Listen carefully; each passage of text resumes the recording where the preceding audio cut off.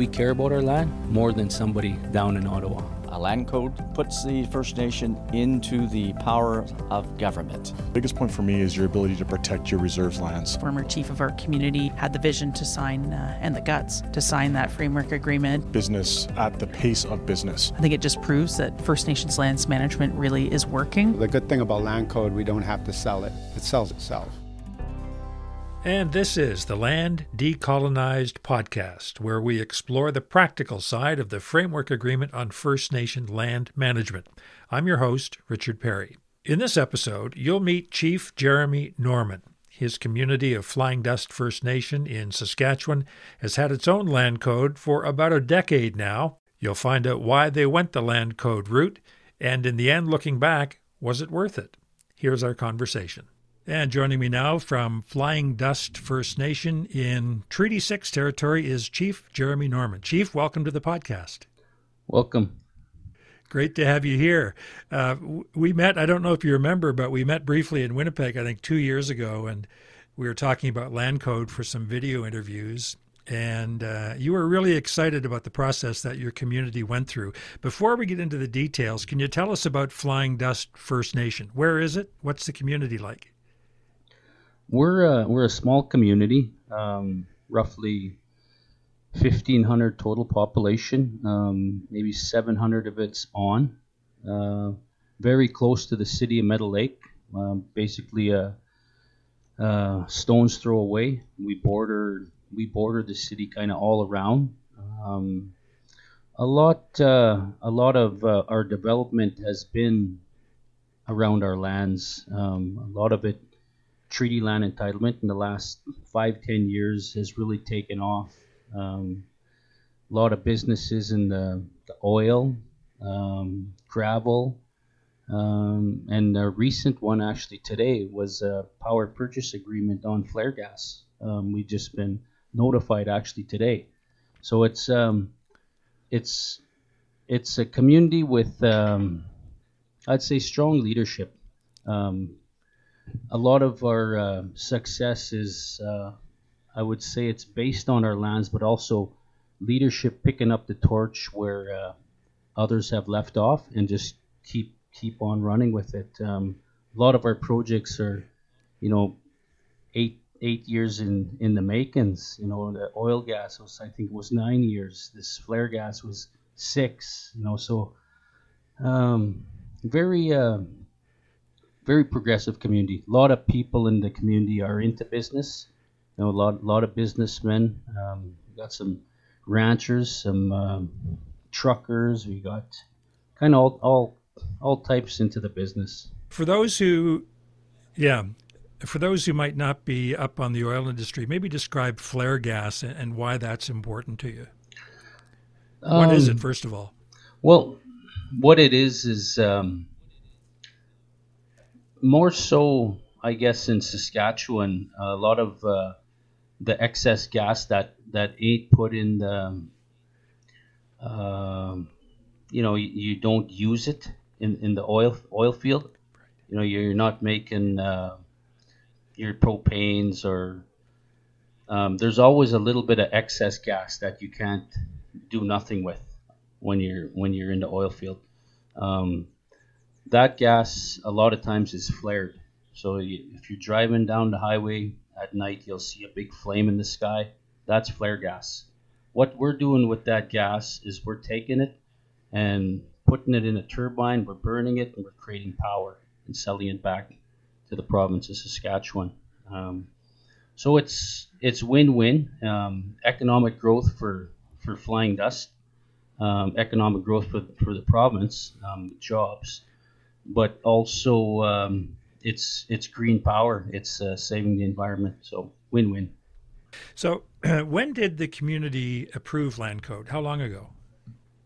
Yeah, about 10 years ago, I would say. Yeah. Yeah. And what led to the interest in land code? Were there any particular problems with the Indian Act that were inhibiting your growth as a community? The biggest one that I could see, and speaking with previous leaders and chiefs in our community, there was a huge opportunity. There was a mill coming up. It was a particle board mill, and they really liked Flying Dust location to put this mill on. It was close to the railroad tracks. It was close to the highway. We had everything that they were looking for. And then when we start talking the agreement and how fast that could move, with the old Indian Act regime, we were probably a year away from getting a lease to them.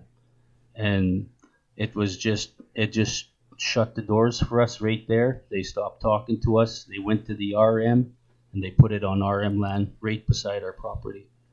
So from that moment, we knew that if we were to be in business and to be ready to go with business, we had to be in control of our land. We couldn't be waiting for someone else to tell us that we'll sign it off and say it's okay to do this, to give us the permit. So I think it was at that point where Flying Dust knew that, with our land location being so close to the city, having land within the city limits, that we needed to get out of the Indian Act and have a more business-friendly way of doing business. And that's when we were introduced to Land Code. How was this raised with the community, and how was information shared with community members? We had a lot of band meetings, and we had newsletters at that time. We had a radio station. We did some talks. So it was, and there was a lot of door to door. More so, I think the second, like our first attempt, we didn't pass. Our land code didn't pass. We didn't get enough people out to vote. The second time, we really pushed. We went out door to door. We did the radio. We did the newsletters. We did the band meetings, and I guess we really sold to the people how it was going to benefit our community in the long run. How we felt that we were ready to take charge of our own land. And a lot of our argument was on the loss opportunity that we lost out on that mill. There was a direct loss, I guess, something that the community could see that, well, if we would have got this built on our land, this is what we would have received in taxes back to the community. So there was an example of how it really affected our community. I was looking on your website, Chief, and you've got a holding corporation that kind of manages all of your business interests, but I see you're into security. If this is still current, security, gravel, construction, there's a market garden, fuels, energy. That's a lot. You've got your fingers in a lot of different pies there. Yeah, for sure. We're very fortunate that, like I said, a lot of strong leaders. We're a small community, so a lot of that responsibility is put on leadership. We're not a huge company where we have CEOs and huge ECDEV officers. It's a very small team here at Flying Dust, and very, very proud of the work that a lot of them done. A lot of those team members been here for 20, 25 years, so it's a very steady workforce here. Now, do you have land coordinators or technicians who are assigned to dealing with land management issues? We have a lands team, and we have a lands board.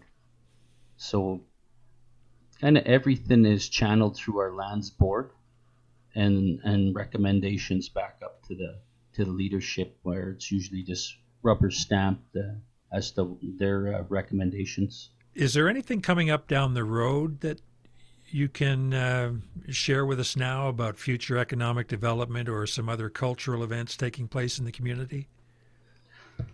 I guess the biggest one would be the the flare gas to power project. It's a 20 megawatt project. We made an announcement about 2 years ago with the province. That's going to be huge for our community. We're probably looking at 60 million for the next 20 years. That's the life of the power project. But that's our biggest one right now.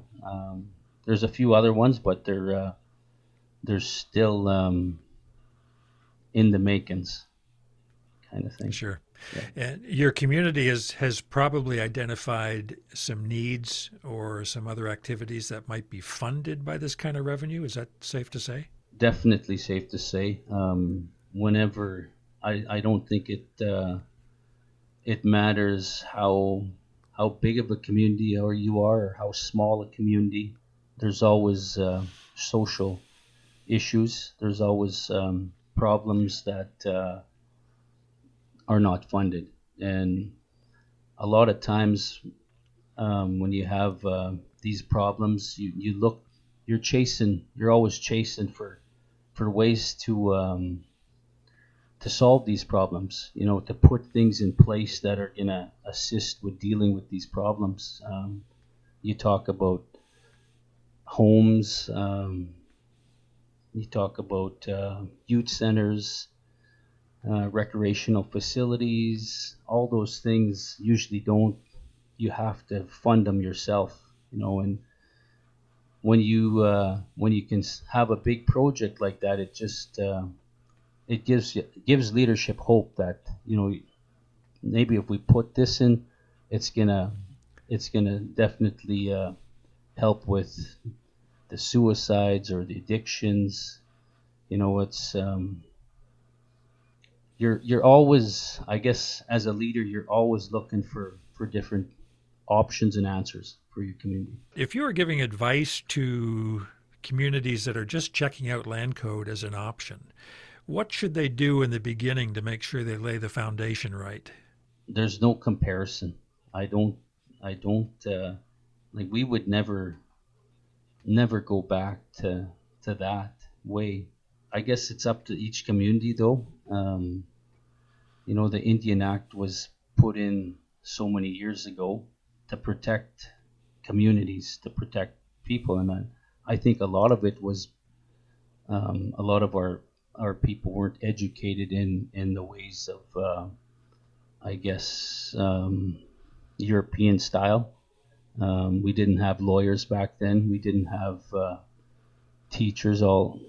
It's a different world now. Every community just about has someone that's graduated from lawyer school or accounting.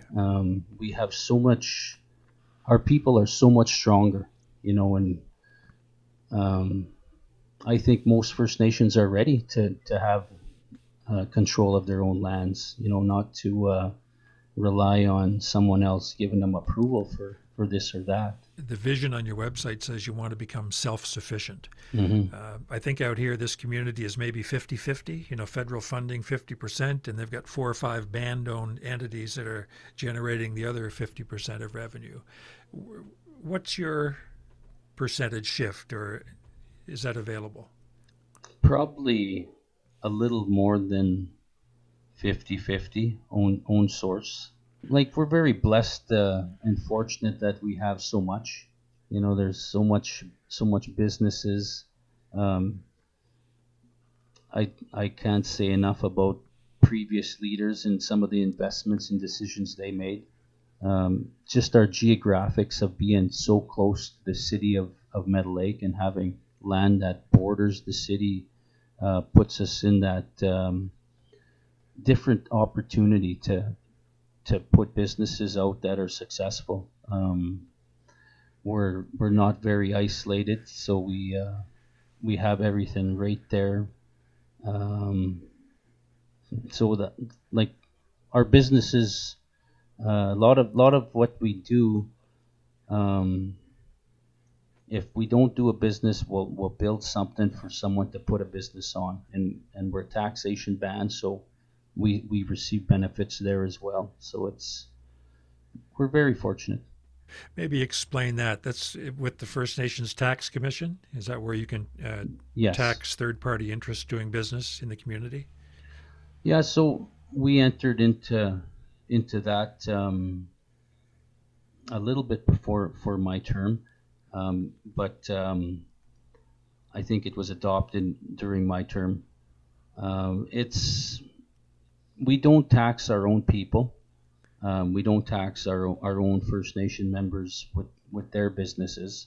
But the bigger businesses we do. Land, people would lease the land, the different farmers.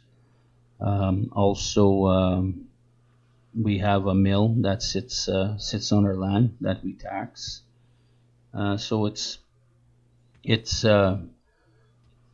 opened our eyes, I guess, more to not even running businesses, but setting up the infrastructure so businesses come on our land. Because the taxes are just as beneficial as running a business sometimes. Is there anything I haven't asked you that you'd want to share about land code and what it's meaning to you guys?